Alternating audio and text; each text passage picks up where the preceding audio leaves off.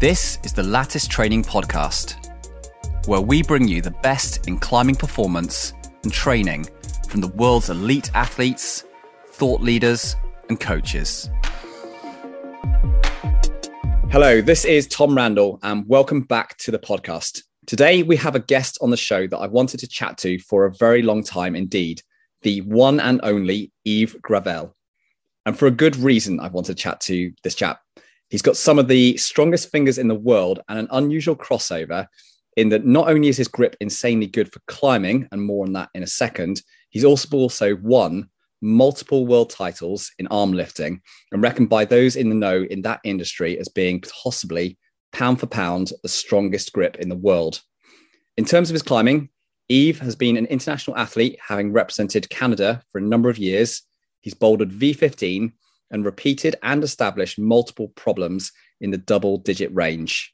If you're someone that's interested in the opinion, practices, methods, and much more of an athlete that's probably in the 0.0001% of their game when it comes to finger strength, basically, it's going to be a really, really good listen. So listen hard, folks. We're getting right into it with Yves. How's that intro, Yves? Is it all right? Yeah, that's great. I'm glad to be here. Thanks, Tom. We had a little chat before we got started on this podcast, and you kind of just got me really psyched because you started talking about all the things that we could talk about. And I feel like I could go through a massive list of things because you've got this perspective from both climbing and also from arm lifting or grip sports. And you're a switched on, intelligent guy. You're a dad, a full-time worker. You've got lots of things going on in your life, and you've got lots of creativity going. But I think I want to start right at the beginning of explain to anyone that's listening who doesn't know who you are. Some people might come to the channel for the first time ever. Can you just give a bit of context to everyone about where your fingers are at, like in terms of your basic benchmarks of finger strength, like for certain lifts and hangs on an edge with added weight? Where are you at with your PBs? I think if we're talking of fingertip strength, which is the one that I think most climber will relate to a lot. I just actually just broke my own record this week. So I did 107 kilos on an 18 millimeter edge. So that's for me, that's my personal best on that right now. The Rolling Thunder, which is another device that's very popular in the arm lifting community. I've done 105 in training, and Saxon bar, which is a pinch bar, like a 3-inch pinch bar that looks almost like a deadlift bar, but you pinch it. And that I've done 120 kilos. So yeah, those are kind of like the benchmark. And I've lifted the inch dumbbell, the Thomas Inch dumbbell, which is a very famous dumbbell that it went for a very long time. No other person could lift it. And I'm not an expert, but apparently I was the lightest person to ever lift this dumbbell. And so that's a couple of the few benchmarks I guess I've did in the finger strength world.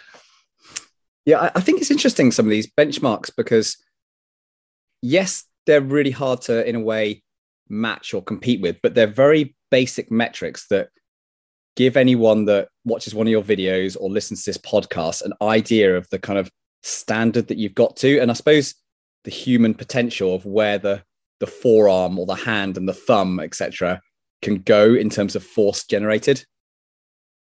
Yeah. And like the 18 mil too is like one hand. So I forgot to mention, I guess it makes a big difference to one or two hands. But I think it's interesting because for me, I was introduced to this sport just a few years ago. I was invited to a local competition like the King Kong, which is an international competition, but it was hosted at a local venue at my own climbing, my gym, my local gym. So I was invited there by a friend. That's where I met Eric Roussin. I think you had a talk to him as well recently. So that's how we met. And it was crazy because he lives maybe a block away from my house, and we started training at night. And sharing training ideas. And it's been a wild ride. And I've been really interested in this sport because for me, I saw a really good crossover between both discipline, climbing and arm lifting. And I was curious to see if some of the stuff I would do in there or I would learn would carry over and improve in my performance in climbing. So yeah, I was like, I had a couple of lovely surprises that it does transfer well. Plus, it was interesting for me to do a new sport, but I was able to compete at a high level, but I didn't have to, sacrifice a lot because of the carryover. I could do both together. So use some of the finger training and then do some climbing, and they would go well together, and I didn't have to sacrifice one or the other. So yeah. I mean, one of the reasons why I finally actually got round to interviewing you and a number of other athletes that work in or compete in the grip sports is that we saw a really big change in climbing habits in terms of training when the pandemic happened, because a lot of people were looking at ways of training their grip strength, finger strength in a more mobile manner where they didn't have to set up a fingerboard, or they had shoulder injuries, or they didn't want to overdo it in terms of the load in one singular plane of motion. And the whole lifting thing, I just think really took off in the last couple of years. But we're trying to like catch up with 10, 15, 20 years of arm lifting experience very quickly and trying to learn what's the best practice. Yeah. And what's interesting, what I noticed right away because I had a background in climbing before, is when I got into the arm lifting world, I noticed that a lot of the competitors, or the very strong competitors, are big, like they're big guys, most of them are going to be over 200 pounds and they're very muscular. They have large hands, and the lighter weight divisions, which a lot of climbers are very, very small and very strong for their weight. I think climbers have a lot of potential to do very well in arm lifting, and especially represent climbers and do very well in these weight categories, at the lower weight categories, because there's still a lot of growth to be made there, and it's a little bit less common to see lighter weight athletes. So there's definitely a lot to we could do a lot of damage, I think, in the arm lifting world if we start to compete in there. Yeah.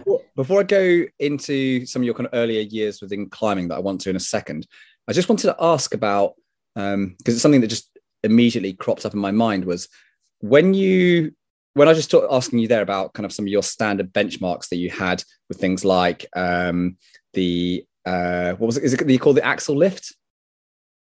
Yeah, the axle, or the Rolling Thunder. The Rolling Thunder, and then what's this big square bar called? Oh, the Saxon bar. Yeah, the Saxon bar. Bench bar. Yeah. Were there certain things that you found transferred very quickly from climbing, which you immediately got very, very good levels at in the arm lifting world, but others where you went, whoa, I've had to put some hard work into those, I didn't transfer immediately? Yeah, one of the funny ones actually is so the thick bar, like the Rolling Thunder, the axle, those are the ones that I had to put the most work into, because first of all, I don't have a massive hand. Like my I think it's, I don't know, I never really measured like my length of my hand, but for these bars, most of them are like around like 2.5 inch. So like pretty big. And it's almost like I don't have as much purchase as some of like the really big competitors that have like 9 or 10 inch mitts, that can get their hands like all the way almost around. So that was definitely one of the very challenging ones for me. I had to put in a lot of work to improve and to be where I wanted to be. And the axle, same thing. I've never really did that much weight training. And at first was deadlifting that much weight. I had to work a lot on my technique to make sure I wouldn't get injured. And so that's one that was a little bit more challenging, where I had to actually do some work and do some deadlifting and train on my technique a lot more. And then some of the pinch, that one's very surprising as well, because I thought when I first competed, I thought that climbers would absolutely demolish and pinch strength. I thought we were going to be, when I first competed, it's like, wow, there's a pinch event, I'm going to do really well. But actually, I don't think we're that strong at pinching. Personally, I know I'm not that strong at pinching, but what I'm really good at is compression strength. So squeezing. So if I look at both like the one hand pinch, my results not going to be that impressive, like on a global level. But as soon as I get to use both hands and I can compress using my backs and my lats, then my numbers just like skyrocket. So I noticed that I started noticing that climbers, we're maybe not as strong at pinching as we think we are, but we are very strong at compression and squeezing, or I am anyway. That's something that I noticed. And one thing that I noticed that carried over really well, other than the some of the device that we're used to, like the finger lifts, the kind of like the like all those portable hangboards, those carry very well. That's probably the best correlation for transfer to climbing. One that I really like was the wrist wrench. So, which is basically a tubing, like a handle that's about 2.5 inch, and has a strap that you wrap around. And when you pull on it, it's kind of hard to describe, but like when you pull on it, it has a very unique feeling where it kind of like attacks your wrist and it wants to open your hand and your wrist and open up your wrist. And that is one, I trained for that one for a competition. I think it was Canadian arm lifting nationals. And I started training on that a lot. And I didn't do any climbing training. And when I just, the Beastmaker slopers, like the 45. So when I went on those, I could do so well. I could hold them with one hand or even had weight with one hand. It's something I've never been able to do or envision it be possible. And that is 100% has to do with that. Like I've noticed that even if I warm up, say if I want to do some sloper training and I warm up with that, my performance always goes up if I do a specific warm up with that device. So this one definitely, it's something I never thought that maybe wrist had a big factor in climbing performance, especially on slopers. But I think it does. It has a good carryover, and it's something maybe we could learn and benefit from in climbing for sure. Yeah. Yeah, it's interesting that you've brought up the wrist wrench as well. Pretty much every single person that I've spoken to has very highly rated that particular device for either training or for just basically creating metrics to look at wrist strength. It's been very highly rated, and it's a very unique feeling too. Like I believe you tried it as well, and it has it's very unique sensation. Like it really feel that it wants to open up your wrist and your hand. So it's very unique. And when we talk about, like, we talked about earlier, the inch dumbbell. So the feeling you have when you lift the inch is exactly like that. So it's a 2.5 inch handle that looks like a pop can. And then you have 2 huge globes on each side. And when you try to lift it, that's exactly what it wants to do. It just wants to flip around and like open up your hand. It's a very unique feeling. Like even lifting any other type of dumbbell doesn't do that. It's just because probably the shape of the globe that forced that sensation. But this is the closest thing I felt to that dumbbell. And I think if you lift about 100 pounds on the wrist wrench, it's getting pretty close to the sensation of lifting the inch.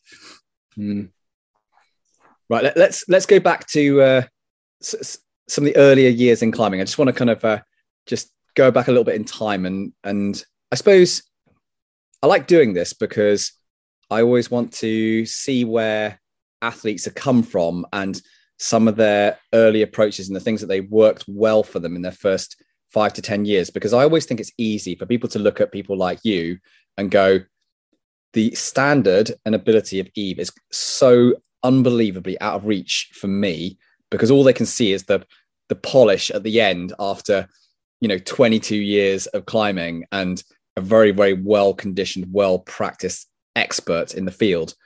But going back in time, it's a little bit of a different story normally. So talk me through those first five or 10 years. How quick was your progression? What kind of specialization did you do? Were you very broad? Just talk me through it. Yeah. So like when I started, like I didn't know too much about training or anything like that, but I was still like someone that was always been like an obsessive uh, personality where when I want to learn something, I go all out. Like I kind of like just focus on that one thing and I'll try to find everything I can to get better. One thing though I can say about when I started climbing, because I think my progression was really fast, I got really strong. My technique suffered quite a bit. So I was always like very sloppy type of climber, and that I would end up campusing a lot, like cutting loose. And then I found that like, it was easier for me to campus than actually like use my feet, which was really bad. It took me a long time to correct those mistakes. And at that age, when I was younger, I didn't really care. It's like, okay, well, I'm better without my feet, so I'll just climb everything without my feet. And I think that kind of shaped a lot my style as well. Like getting very strong, like physically very strong. And yeah, I think it shaped a lot my climbing style in that regards, I guess. Yeah, another thing I guess I could talk about when I was younger, I would get a lot of injury, and this is another thing a lot maybe people will be interested in is I read in a book which is still very popular. I think a lot of people think that way, is to never train your crimps, always train like open hand or semi-open. And I read that in books and it's like, okay, so that's what I'm supposed to do. So I'll do that. And I noticed one thing, that every time I would go to a competition or I would try a hard boulder outside with bad crimps, I would get injured. So that happened quite a few times in a row. And I was like, well, I'm going to try something different this time. So I started rehabbing and then just doing like really easy climbing using crimps. So like on vert, using my weight, like putting all the weight on my feet and slowly building my crimps. And then I slowly just kept progressing like this for like maybe a year. I just kept like pushing. And it became like probably one of my biggest strengths in climbing. And a funny thing, I think in over 15 years, I never got an injury from a finger injury after that. So that's something that's very interesting. I think sometimes it's not necessarily the type of holes that the dangerous, but what you're actually prepared for. So if you're say I'm going on a climbing trip and on limestone and there's tons of pocket, never trained pocket, I'm going to be at risk of injury. So my approach is always train for what you're going to be doing in the field, or yeah, that makes sense.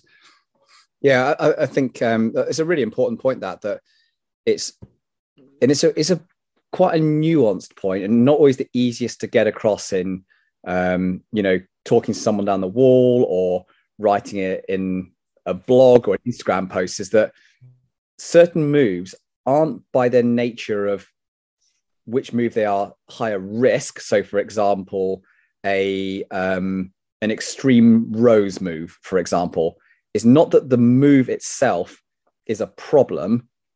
It's just that people rarely adequately condition themselves for the specifics of the movement and the load of the soft tissues in that specific movement. So then it becomes risky because they will often use that at their limit and they're poorly conditioned for it. So I think your point is a really good one, because what people need to hear is that if you have a certain demand on the projects or the style of climbing you're going to go to, look at how you address in that training in a more specific manner. Yeah. That's been my point of view as well, is to really train for the demand of my sport. So and same with training, like sometimes I'm very busy, I have like a job and a family and all that, and I don't have as much time as a lot of people to go in the gym, or when I used to be younger, like spend 20 plus hours in the gym just training. So that's when I stopped competing. I was like, okay, well, I just don't have the time to do at a high level. I find I don't have the time to get all the tools that I need to perform at that. So I became my new meta of the training was really become a specialist, to specialize. So say now I climb outside, and I want to do well, I'll focus on a specific style of climbing. So say with like crimpy or steep or with a lot of body tension, I'll focus on a couple of things that I have time to train at home that I could do really well. And then I'll transfer really well to a specific style outside. And so that's one of the beauty of climbing outdoors is we get to choose what we want to climb. So if you do that, if you use that approach, you can have really high performance with the minimum amount of time. You know, you can just focus on a few things that you know that'll make a big difference in your climbing. So analyze what the demands are for what you want to climb, and then apply that to your training. And how many years do you think you had under your belt in a more sort of broad approach to your climbing that then you built that kind of more specific, focused approach with? Because I would say I do very similar with my own outdoor projects, but I'd be interested to see what your block of time, how many years you went broad and then narrowed.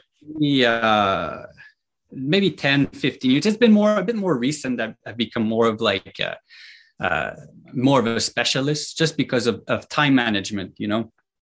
So I have to have a specific amount of time, and you know, I have to do the best that I can with that amount of time. So I would say maybe the last like 8 years, I've focused a little bit more on that approach. And then before that, I would spend a lot of times mostly focusing on competition climbing, not too interested in outdoor bouldering yet or anything like that. And I would say maybe 20 plus hours a week. Yeah. In the gym. And how long have you been fingerboarding for, out of interest, in a sort of consistent manner?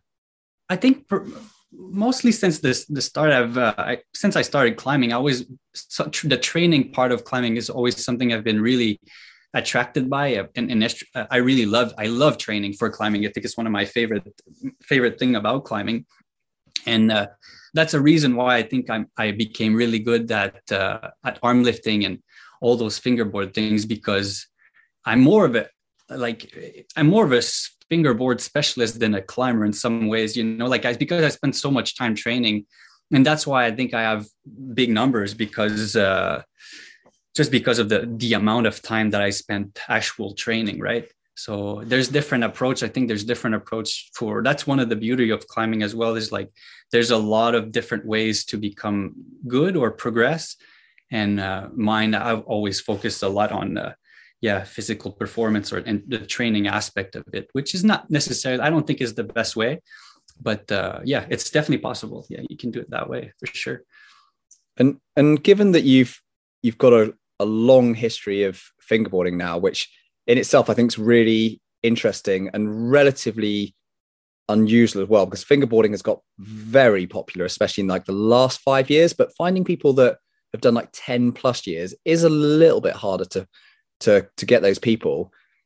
My question is, when it comes to fingerboarding method, have you evolved your approach of sort of types of finger strength training you've done over the years? So like, you know, classic things like, have you changed the amount of repeater work you've done versus max hang work versus long duration hangs to failure or long duration hangs at set intensities? How's that blend of approaches changed over the years?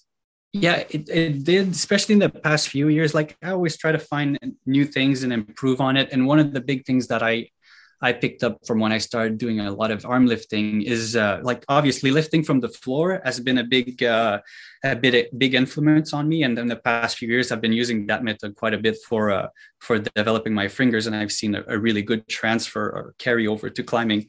Like didn't make a difference if I hang from like an edge or actually lifted it. Like it carries over really well, and plus it's like you said, it can reduce a lot of risk of injuries for the shoulder. If people that were a lot of people contact me now and they say, oh, you know, I started arm lifting or like lifting from the floor because I had a torn pec, or a lat, and then or a shoulder injury, and then you know I was able to keep training like that. So I find it pretty interesting.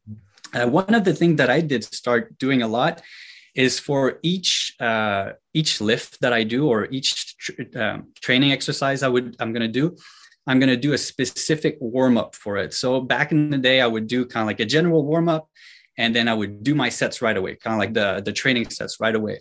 And one of the things that I changed in the past few years, and I saw that had a big impact on my performance, is doing a specific warm up. So say my training sets are going to be at 80 or 85% of my 1 rep max. Well, then I'll start like around at 50 and I'll do some reps there, and I'll increase like 60, 70, and I'll work my way up to my main training set. So that adds a lot to the quality of the training, I think, that you using this method. And it also builds a little bit more volume. So yeah, that's been a game changer for me, that I probably won't go back to a different way. And now I even apply it when I do stuff on the hangboard, I'll either going to progressively go down on smaller edge, or same thing, I'll start on a good edge and I'll add weight till I'm at my the weight that I need to be for my training sets. Yeah, so that's one that I picked up from arm lifting or powerlifting programs that I've been applying to my climbing training. Yeah. So in a climbing specific setting, what you're saying is that your warm up for a 2-arm heavy weighted dead hang session on a 20 mil edge would be very different to a micros max hang session, the warm up for those two. Yeah. So even like if I do, for example, like if I do the lifting from the floor deadlift type technique now I'll use a lot of kind of like say a 6 millimeter edge on a portable hangboard, and I'll work my way up to it. So it's because one thing that I really like about lifting from the floor is you don't have the limitation of working with your own weight. So you can start, and it doesn't fluctuate, like when I'm using my body weight, some days I'm a bit heavier, some days I'm a bit lighter. So I can be very precise. And that's another reason I like very precise numbers when I train. I like to know exactly where I am. And that's another reason why I've calibrated steel plates, so that I know by the gram how precise my plates are. For me, I know it's a bit crazy, but for me, it makes a big difference in my mind. Again, to go back to the micros, so I'll start, say, I want to get close to a body weight. Well, I'll start like around 30 kilos, like 20 kilos, 25, 30, and then 35. Say I get close to my main sets, then there's going to be my main set. Then I've been doing a lot more repetitive type of training nowadays too. So using reps to dictate the intensity and the volume of my training. Before, obviously, like most climbers, I used to just do hangs, and that was how I would structure the intensity. But I've been really enjoying doing reps. That's one thing that I do a lot now. And do you think it's the nature of being in a particular approach that you'll take? So let's say, and when I say approach, whether it's fingerboard training for 10 years or arm lifting for 10 years or climbing on a moonboard for 10 years, that naturally, as a high level athlete, you have to cycle through different approaches, because you end up in that situation where you don't get the same kind of returns from taking an approach that did work for, say, 1 year, and then you have to keep swapping it up and cycling things around. Do you think that's part of a natural cycle for you, or has it been very deliberate in saying, I think this method is better than what I was using last year, so therefore I've chosen it? I don't know. I don't think for me, the method that doesn't matter too much, more than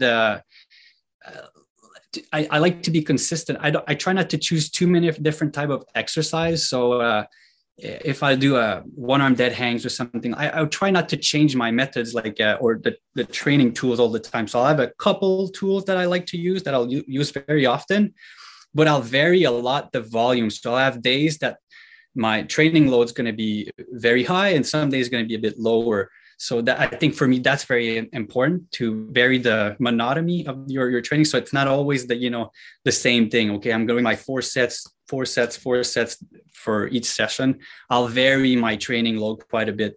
And for me, that's a method that works really well.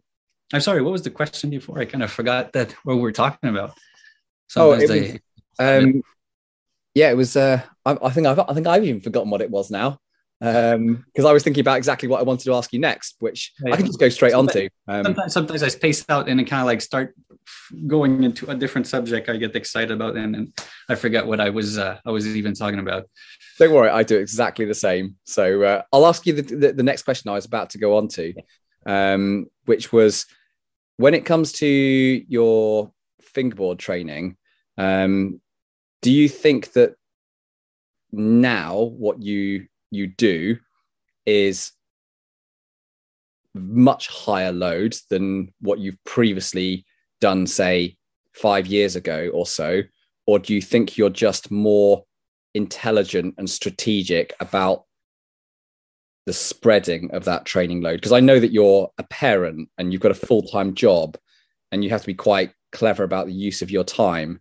I'd be interested to see whether you feel that now it's just about being clever about how you put that load rather than just more load.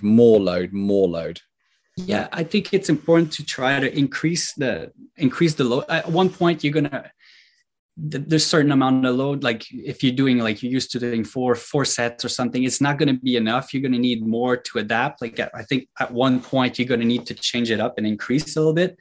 What I've been doing, like since now that I'm a parent and job and all that, I'm juggling a lot of different things, is I do a lot of sessions, but they're shorter. That's the big difference. Before I would do long session. I'd go to the gym and I'll train 4 or 5 hours. Now my sessions are a lot smaller. So usually I have an hour or 2 hours. So I have to be a little bit more efficient.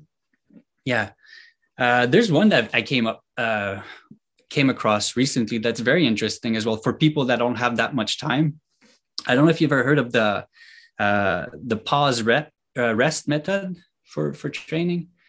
So like, okay, so say so just this traditional method where I would train strength at, say, at 80% of my max, and I would do four reps, right? And then I would rest 4 or 5 minutes, and then I would do another set. So instead of doing that, so this method, you do your first set at 80%. So I would do like 3 reps, like usually 1 or 2 reps shy of my max rep at that intensity. And then I would rest 20 seconds. And then it's crazy because you just keep every 20 seconds, you will do 1 rep. And I was really shocked because when I saw the science behind it and the papers that was published on these types of training, I was like, whoa, there's no way that I'm going to lift at 80% and do like 18 reps in a row with 20 seconds. And it actually works. And it's really nice. One of the advantages of training like that is if you don't have a lot of time, you can basically do the same amount of volume you would do in a traditional session, but it'll take you like half the time.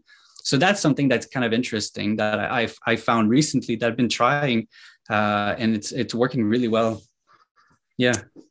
Oh, that's really interesting here. I know about it from weightlifting, but I hadn't necessarily thought about applying it across into finger strength training, which I don't think is illogical to at least experiment with it. And there's no. Yeah, I tried it for both fingers and just for training itself, like strength training, like for pull-ups or like weight training, and it works really well. And you can get and it's also like you don't have a lot of downtime. So every 20 seconds you're doing a rep, so you're always busy. So if you're someone that's very distracted or easily distracted or something like that, it's really nice because you can get your training done really fast with minimum distractions. Yeah, it might be a really nice sort of changed method for doing any sort of anaerobic capacity, high intensity repeater work. Yeah, for sure. Yeah. But just what I was very interested about it was that you were still able to pull, say, at around that maximum strength intensity that you would do usually in a maximum strength training, but with very short recovery period. So it was different. And I've been trying it recently and it seems to work very well, especially when I'm in a time crunch. I don't have that much time. I'll use that.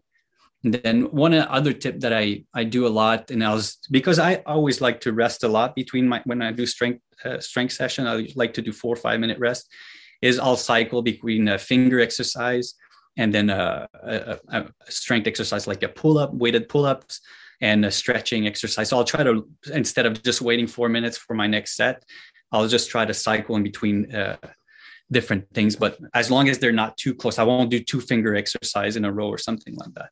So that's something that's been helpful for me for maximizing my time.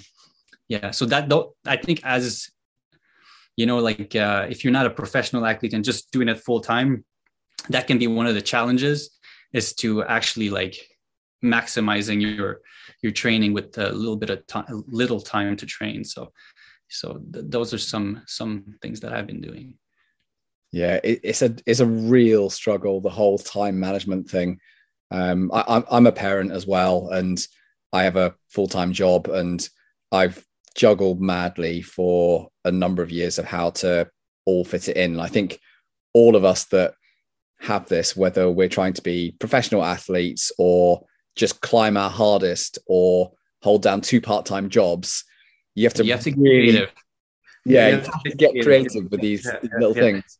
One thing I have found is that with that particular method of sort of combining exercises, is that for me, I have to be quite careful with my general level of kind of large muscle conditioning with that blend of exercise. So if I go into a period of training where I haven't got a good base of strength and conditioning work in the gym and use that method, I basically get really shaky, and the quality of all my work goes down quite quickly because my body is just getting bombarded with too much high intensity work. And I get sort of like a CNS fatigue, and I'm just out of there. Yeah. Have you ever tried using a hand dynamometer to test the internal load, like so that how you're responding to training as well? That could be an interesting way to get like an objective value of internal load for climbers, I think, to evaluate fatigue on the training. In fact, now that you brought that up, I think that's something that we should talk about, because I know that you've got some interesting thoughts around this, because it's a very, very common issue amongst climbers that essentially they're faced with this weekly, daily problem where they're not entirely sure whether they're prepared or recovered from previous training sessions to now take on this current session. And I know you've got some interesting thoughts around this. So I'd love to hear your approach at the moment and what you've been trying. Yeah. So one thing that I do is not just to monitor my external load, so the amount of weight and the reps and all that I'm doing, but I also monitor how I'm responding, either subjectively with a scale. I don't know if you ever heard of the rate of perceived exertion. Like, it's a scale. So it's basically, for people who listen that never heard of it, it's basically a scale from 1 to 10. And what you can do with that, so you'll after your training session, you can rate how difficult was the session from a scale from 1 to 10. And then you can multiply that by the length of your session. And that's going to give you a value, which is, I call it an internal load. So basically how you perceive the training that you just did. So that's super valuable, because if you use that, it's more valuable than just tracking the outside, because sometimes it doesn't tell you the whole story, the reps and the amount and all that stuff, but how you perceive and how you respond to it is very valuable, especially when you want to see if you're in a state of adaptation or overtraining, and like it can get a lot of clues in how your training is doing by monitoring that. And one other thing, I think I haven't used it, but I know it's been used a lot in a lot of professional sport, is using a dynamometer. So a hand dynamometer, which is basically a device that you kind of squeeze, and it gives you how much pounds you lift, like you can squeeze. So it can be a really good indicator for especially central nervous system fatigue and all that. You can, if you use that, and I think, sorry, I get a little bit ahead of myself sometimes, but if you use that, the important is to use it always at the same time and be very, very consistent how you're going to measure it. So if you're going to do it, make sure if you do it before your warm up, always do it at the same time, or else like and don't turn it into kind of like, like a training where like, I want to lift, I want to squeeze more. So just like do it once and it'll give you a value. And if you track that every day, you're going to see, if you're progressing toward, if you track that number and it goes up, well, you're probably going in a state of fatigue, or you're getting more tired. If it starts going down, well, you know that your fatigue is going down. So if you know that your external load are increasing, but your fatigue is going down, well, you know that you're in a state of adaptation and you're responding well to your training. So you can keep increasing in your training's progress. So that's something I've been doing a lot, especially recently. And I started doing it with my athletes. And it's very interesting because you can dial down really well on where you're at in your training. I was like, okay, am I adapting? Am I going a bit too much? And you can change your number, your training numbers, and you can really make progress that way. So it's something I think it's a bit different that we hear sometimes when from training for climbing and stuff. But yeah, I don't know if you ever used anything like that, what's your thought on that?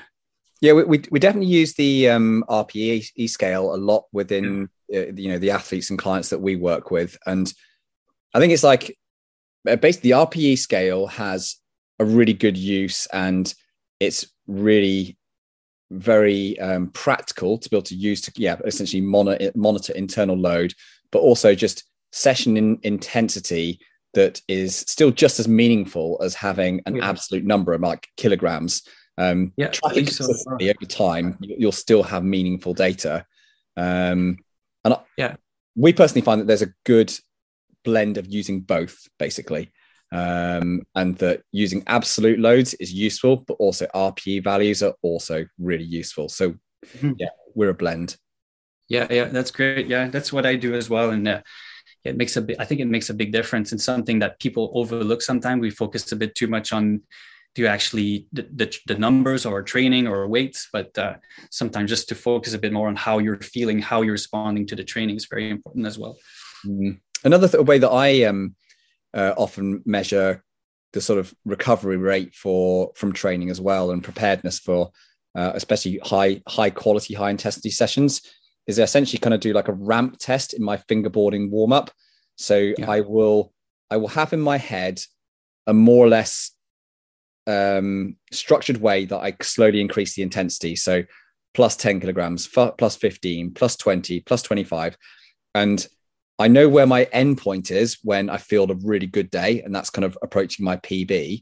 But I'll also pay really careful attention to the RPE value on that ramping up of the numbers. So on the days where, as I'm ramping up another 5 kilograms on each weight, if I'm feeling kind of sluggish and it's just feeling hard work, even warming up, like my warm up is especially slow, I normally take that as a particularly good sign as well, that I'm just not recovered. That for me personally is a big indicator.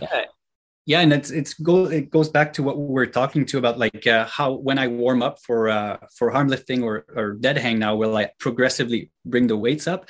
That's another advantage. If you're like a little bit more tired, you won't go into like, those max lift right away. You're going to be able to take a decision. It's like, okay, today I'm not really feeling good, and maybe prevent another way to minimize the risk of injury. So I know a lot of people that are listening will be really interested in all the arm lifting stuff. We've done a number of interviews across the podcast recently, and I'd really like to get some insight from you on what you think are the key items for people to look out for when they're doing their first bit of arm lifting, really, and around form and method, body positions to look out for. And just as sort of a pre-warning to everyone listening, we're going to record a little video after this podcast with Yves, just to kind of actually give you all some visual cues on this stuff. But it'd be great if you could kind of talk us through some of these items, just so anyone who's just listening will get something to take away from. Yeah, I think that some of the key, or like the very popular ones, so a pinch, so you can get like a pinch block, like one hand pinch block.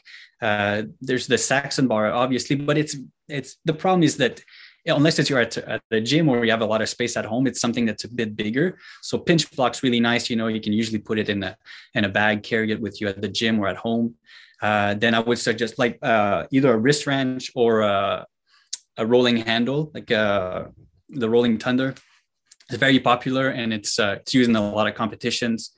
And then there's the axle again, but the same thing. Those are the thick bars. So choose one thick bar that that you like, and that's fine. One pinch and then a finger. Portable hangboards are very popular nowadays.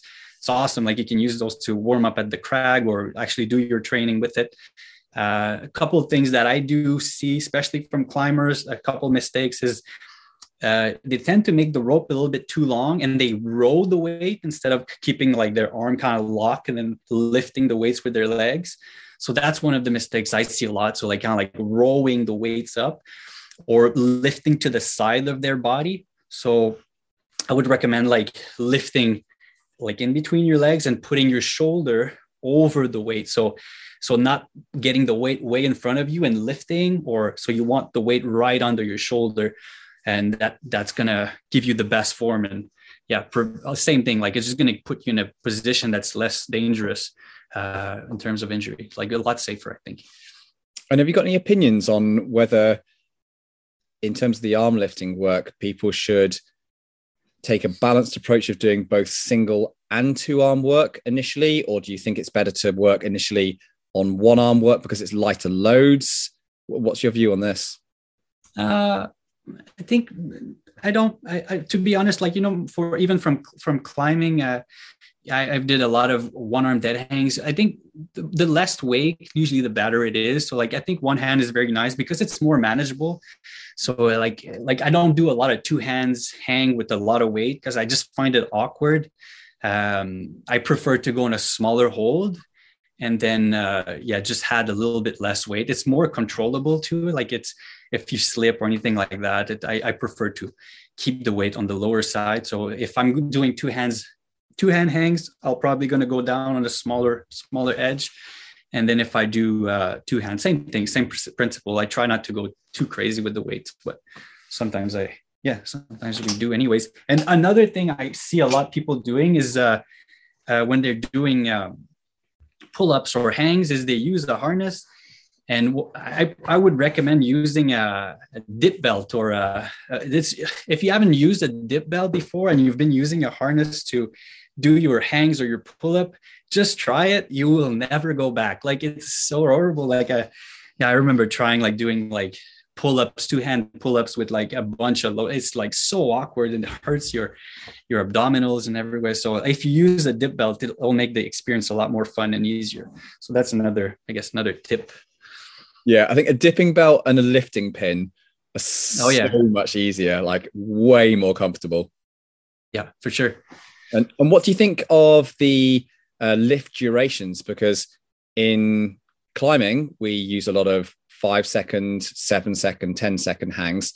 Are you typically doing the same lifting as well? Again, it goes really to the demands of what exactly I'm preparing for. So I always have that approach. If I'm training for arm lifting competition, well, I got to get ready to lift heavy singles, right? So I'll do most of my training. So the first month, I'll usually build my volume. So I spend most of the stuff around 70%, and I'll slowly build my volume, a lot of reps and build my volume. And then if I go on a competitive cycle where like I'm going to start to increase my loads, but reduce the volume, and usually gives me a peak and stuff. So it depends what I'm doing.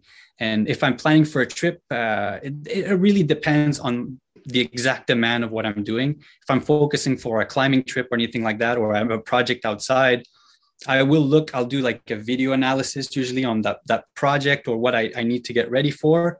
And I'll look at the number of moves, how long it takes. That's one of the beauties of climbing nowadays, is there's so much information, like there's tons of videos, beta and all that.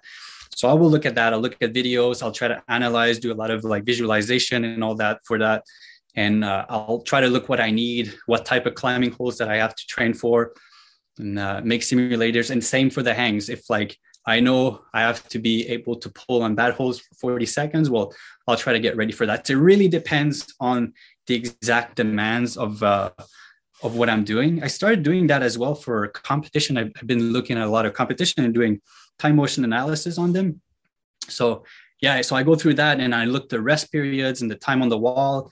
And it's really cool because we started being able to do specific training drills for very common or very high demand, like the passages that are very demanding in the climbing competition. So we started noticing like, like those coordination moves, which they tend to have a lot of attempt, like up to 10 attempts. Sometimes people take with very short recovery periods, like 10 seconds.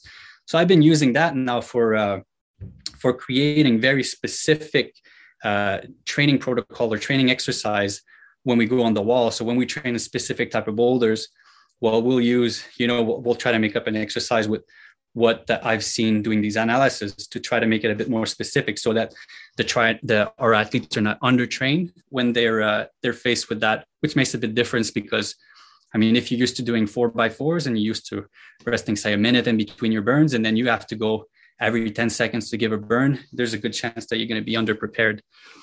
I went completely out of the question again. Sorry. Sometimes I go off. There would be a lot of trouble if me and you ever ended up in a bar. We'd get kicked out at like 3 a.m. in the morning.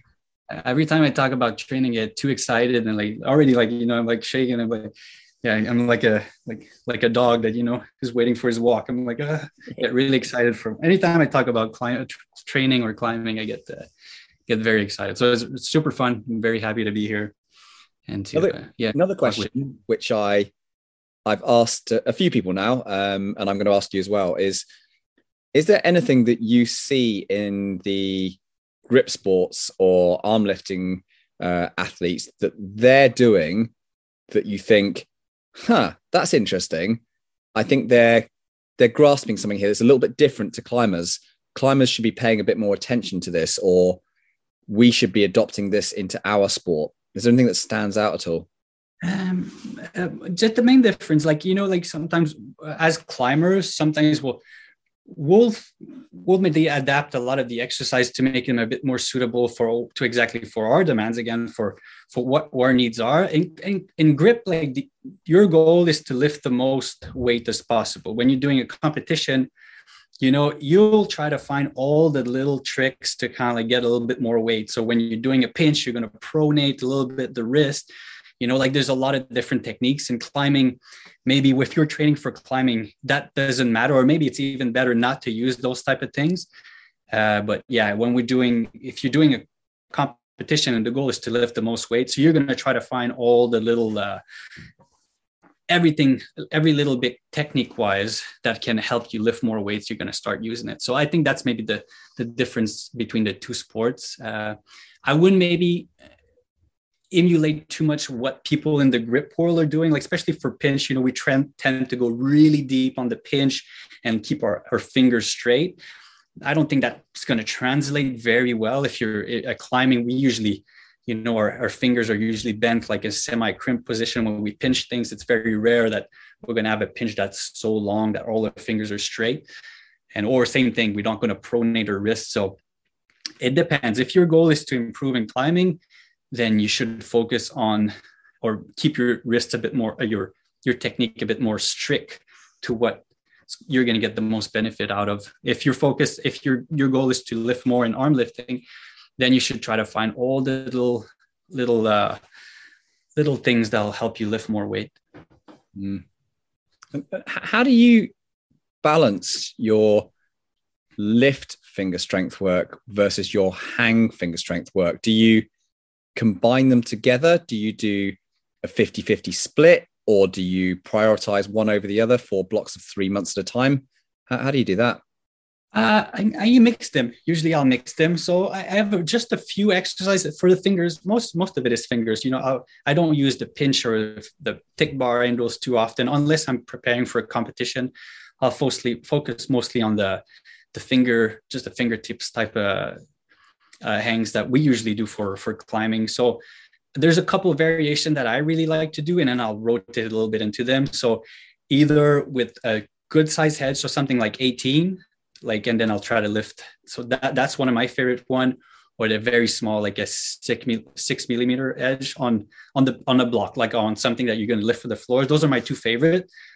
And the reason why is sometimes I find like a 10 millimeter edge is very good for me for training in terms of performance. I get a lot out of it, but the problem is it keeps creating splits. So I try to find a hold that it's not going to damage me, or yeah, because that once you get something like that happens, then it screws up a lot your training.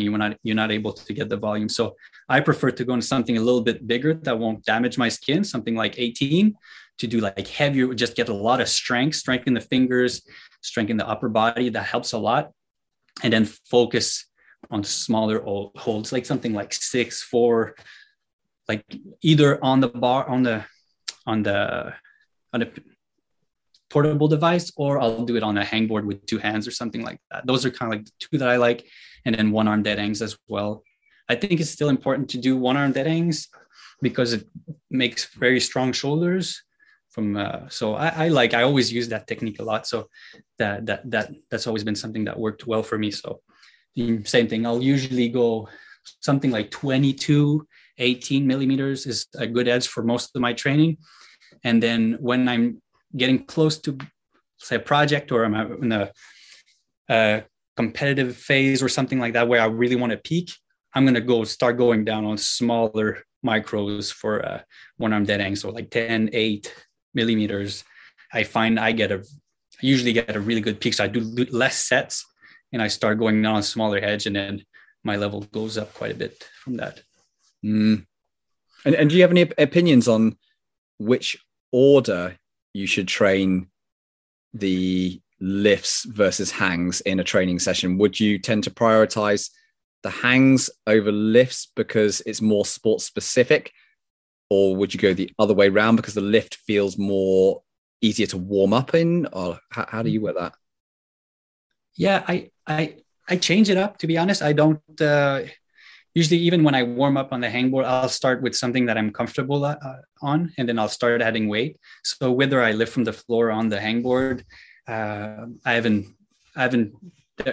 don't really have a preference, but I try not to put too many exercises. So it's usually like 1 or 2 exercises for the fingers in a session, and then I'll do other stuff, either climb or do some upper body conditioning or stuff like that, or strength training.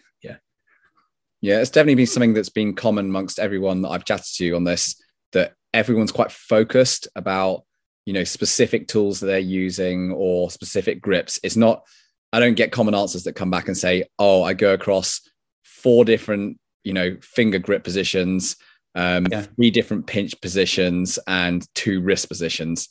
People are quite focused, like I'm doing 2, 3 different specific grip positions, and then having a real focus on those during a training cycle. Yeah.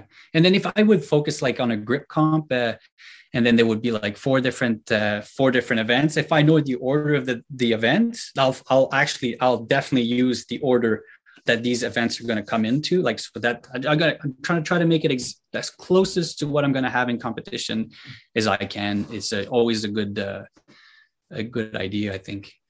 Yeah. But if I'm just training for climbing, I'll usually do 1 or 2 exercises for the fingers, and either jump on the climbing wall or something like that after.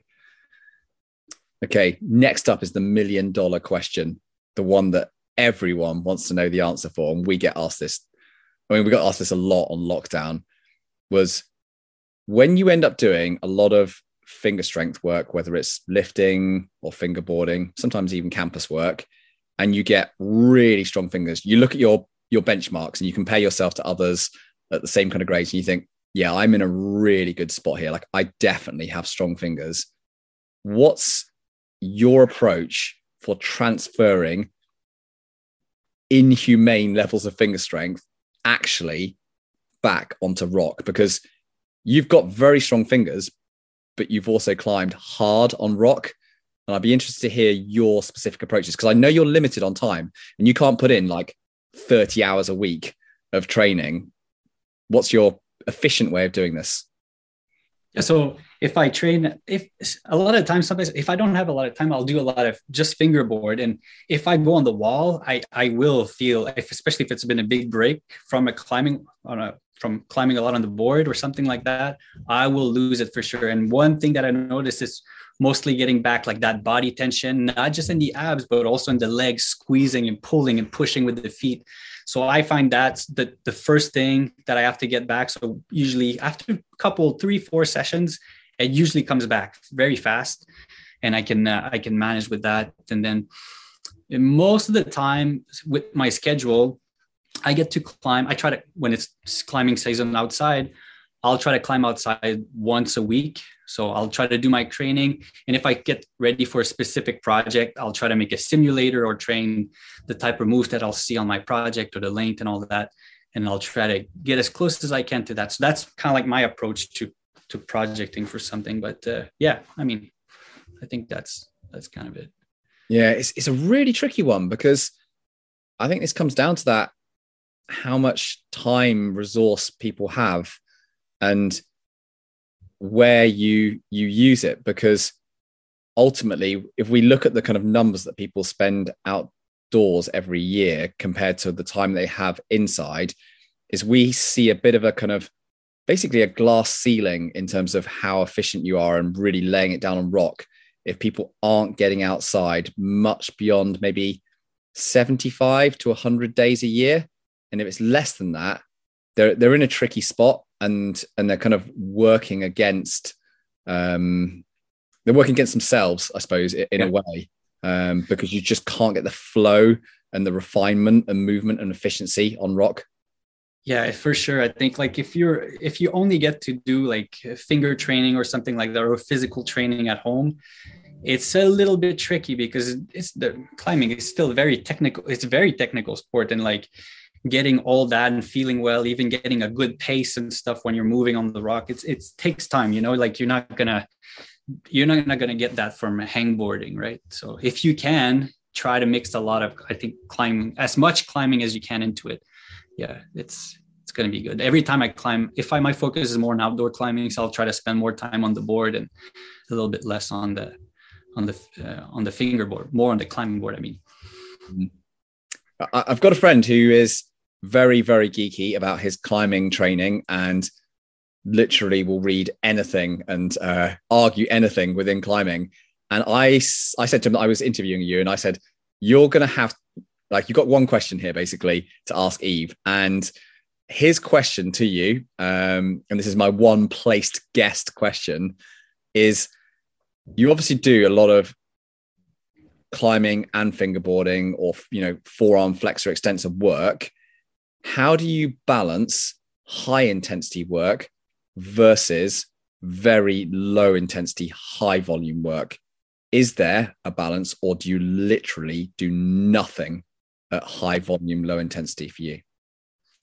Okay, so there's phase, and there were times, I think, if I want to be kind of, don't want to be an hypocrite and just say, oh yeah, I do, like, I do a lot of cardio. Like, there's phase I don't have a lot of time, and whatever I can do, I'll try to maximize that time into. If I know I only have time to do some hangboarding or something like that, well, I'll focus on what I can get the max amount of. If it's just one exercise, and I'll put all my time into that. So there are times where I just have time to do a hangboard session. There's months I just, that's all I can do. And so I'll try to find the one thing. Usually I'll try to keep my fingers in shape, like my fingers very strong. So I'll just do I'll try to keep my fingers, my maximum strength on my fingers, and I'll scrap all the rest. But I will not be fit. Like I know there's a lot of times I'm physically very strong, but I am not fit at all. Like if you, it's funny because if you get me on a conditioning circuit, you'll tell. It's like, wow, this guy's is not very in shape. He's not very good. But same thing. Like if I go to a competition and I've been training in the basement, you're not very well prepared for what you're going to be, which I tried, I was climbing outside, and it's there's a competition, big competitions with the North American Cup Series come into my hometown. I'll do it. But, it didn't end up well. Like when you're used to resting 5 minutes in between your attempts, and just focusing on a tiny little board with small holes. And then you're going to go, those bigger walls with big slopers, and you have to give multiple attempts, especially nowadays. The boulders are very low percentage and requires a lot of it. You need to be very fit to be a comp climber nowadays. So obviously you're going to be quite underprepared if you're doing that. So it really depends on how much time I have. If I have time to do more things, then I'll definitely add it in. If not, I'll just focus on what I think it'll give me keep my performance the highest. So usually I'll try to keep my finger strength, because I don't want to lose my maximum strength in my fingers. usually even if I do 1 or 2 sessions a week, I know I can maintain that level. I can actually do some maintenance and keep it up there, but it won't really go up or anything. But at least I can maintain it. And when it's time, then I'll slowly build my loads up. It's like a very slow. Another thing you might have heard of, like the acute and chronic load ratio. So I'll use that and I'll slowly rebuild. So the longer the break, usually the longer it takes to come back up. But if you do it carefully and you go slowly, then you reduce the risk of injuries and all that. But that's one of the dangers too. I think if you take like a really big break and you're used to being very strong or like feeling strong, okay, I used to lift this, and you try to lift it, you're like, you're going to spike your training loads, and you become at risk of getting hurt. So you just have to slow things down and slowly bring it back up and be patient. I think it's the best approach It's really frustrating for people who've got to a pretty high standard in any sport and they take some time out, whether it is for, family break, career break, injury. And when they come back, they kind of intuitively know where they should be at. And the body almost wants to play still. And sometimes feels like it's not that far off where you were, but it's such a bad idea to go straight back at those kind of loads, even 10% off those loads back for training. You've got to very steadily build it up again. Yeah. And that's when usually I'm going to do a lot of volume. So I'll just do like a lot of repeaters, a lot of volume, just slowly bring it back up. And you just have to be patient, and it comes back fast. Like if you're patient, if you try to like right away get back to where you are, it's not it's a recipe for disaster usually. Yeah. My last question, before I get too excited by all of the stuff that we chatted about and my brain explodes, is in the instances, and I know we're going to go and do some filming for some of this form stuff for lifting in a little bit. So everyone listening, watch out for that. Is in the scenario where you do get injured, are there any exercises that you use or others around you or anyone that you respect in terms of either grip sports or climbing that you feel is still beneficial to conditioning you as an athlete, whether it's maintaining or still building some level of increase in strength or resilience whilst you have an injury? Is there any kind of go-to exercises that you think are still useful? If it's a finger injury, I think one of the approach that I like, I've used with some athletes before, I've shared this with, is to not take like a really long break. Like don't just stop for like a month or something and try to come back, because like it feel like the pain, the swelling is going to go away, and then people are going to get a bit too excited and just push a bit too much, and then same thing, like it's the same thing we're talking about. Like you're used to having a certain amount of volume in your training, you go to 0 and then you try to go back up, you're going to put yourself at risk. So first thing you have to do is really bring back the intensity, try to keep the movement in the hand. Like I would take maybe at least a week off, wait for the swelling to go down. And then that's one of the big advantage, I think, of like arm lifting device or the portable hangboard. You could use that and then just slowly bring your weight up, like with 5 pounds, 10 pounds, just slowly bring the blood back in. And like that, I think, is probably one of the best approach to come back from a finger injury. That's what I would recommend, I think, but I'm not a medical doctor or anything like that, but I think that would be my approach. Traditionally, before I did like anything with those portable hangboard device, I would just go like on a vert wall, and I would keep all the weight on my feet or something. And I would just do some movement, some endurance, not too long sessions, but just like keep the weight, everything very in control. And I would be very careful of jog, especially if it's a pulley injury. Well, it tends to hit or touch the part that you injured before. Like, so if you do like any jump or anything dynamic or hit the padding area, I find it kind of makes it a bit longer to to recover. So I would go very controlled the way I grab holds, very slow, keeping the weight on my feet. And that speeds up recovery. I've shared that method with a lot of people that comes to me at the gym or ask me how to recover from an injury. And it works really well. Like I've seen people come back really fast. And that's my take on recovering from a finger injury. That works. But again, I'm not a physician, so you should go see your doctor first and see what he says. But yeah, I mean, I agree with you that the gradual loading and not taking huge amounts of time off, but being very progressive about coming back to it relatively early is often a good approach. And it's one of the mistakes that I made early on in my climbing careers. I take big breaks when I got those injuries, and I really regret that. And then the other one that I learned, and it's because I just started climbing a little bit more on slab climbing, just because of where I was located in the country, was going on small holds, but on terrain where you're actually weighting your feet quite a lot, but it feels like you're doing hard moves. So you feel like you're pulling on half crimps or full crimps pretty hard, but in an absolute sense, the total load going through the fingers are relatively low because you're on your feet. Was a very, very good way for me to rehab versus what I used to do, which was to go on relatively steep terrain on bigger holds where actually a lot of the weight was still on your fingers. And I just didn't, it was a bit real mistake. And I wish I'd clocked that earlier. Yeah. Yeah. I mean, like, I think all of us, we think, like, well, I'm going to go climb on the jugs because the jugs are safe. They're really big. But the problem with the jug is like it touches like that part that goes in, oftentimes is going to hit the exact padding X section where you hit the injury. So it's just kind of almost like creating a bruise or like poking the injury. So if you can keep on like everything very controlled, put most of the weight on your feet, even if the holds are a bit smaller, but you can keep the weight on. It's just like, if you can be patient enough to go for at least like 1 or 2 weeks and slowly go like that and not go crazy. That's when people I've seen a lot at the gym.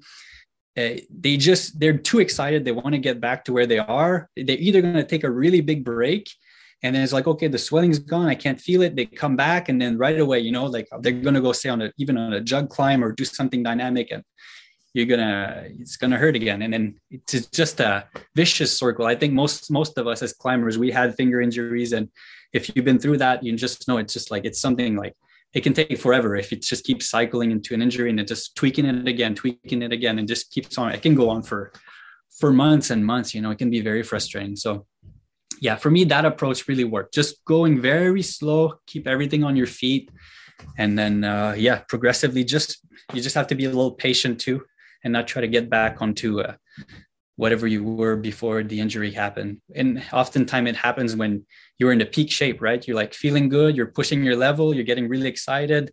Same thing, you're pushing a bit too much, you're pushing at new levels, and that's when things can happen. Yeah, we kind of have this in-house rule at Lattice, which is when anyone in the office at work, or whether one of our clients emails us, or you get chatting to someone and they go, "Oh, I just had the session of my life. I PB'd on like 4 different things. I am feeling incredible." We always go, right, this coming week, you are doing much, much lower loads. Don't try and push it even further, because the amount of times we've seen 3 days later, boom, it's gone. And because they push, that you have such a positive feedback, you feel great because you PB'd, and then you go, I'll push even harder when you've just made that adaptation to a new level. It happens so many times.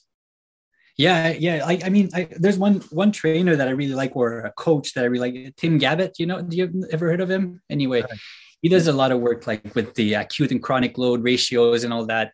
And I've studied a lot of his stuff, and I read a lot of his medical research, and you can see like there's 2 parts where people tends to get a lot of injury is when the load is too low, so same thing, and we take a big break and then you come back up, or when you're like just pushing into like ratios that are like unsustainable or like much higher than it used to be, then those are the kind of like the two contrasts that a lot of it, the injuries tend to happen and stuff.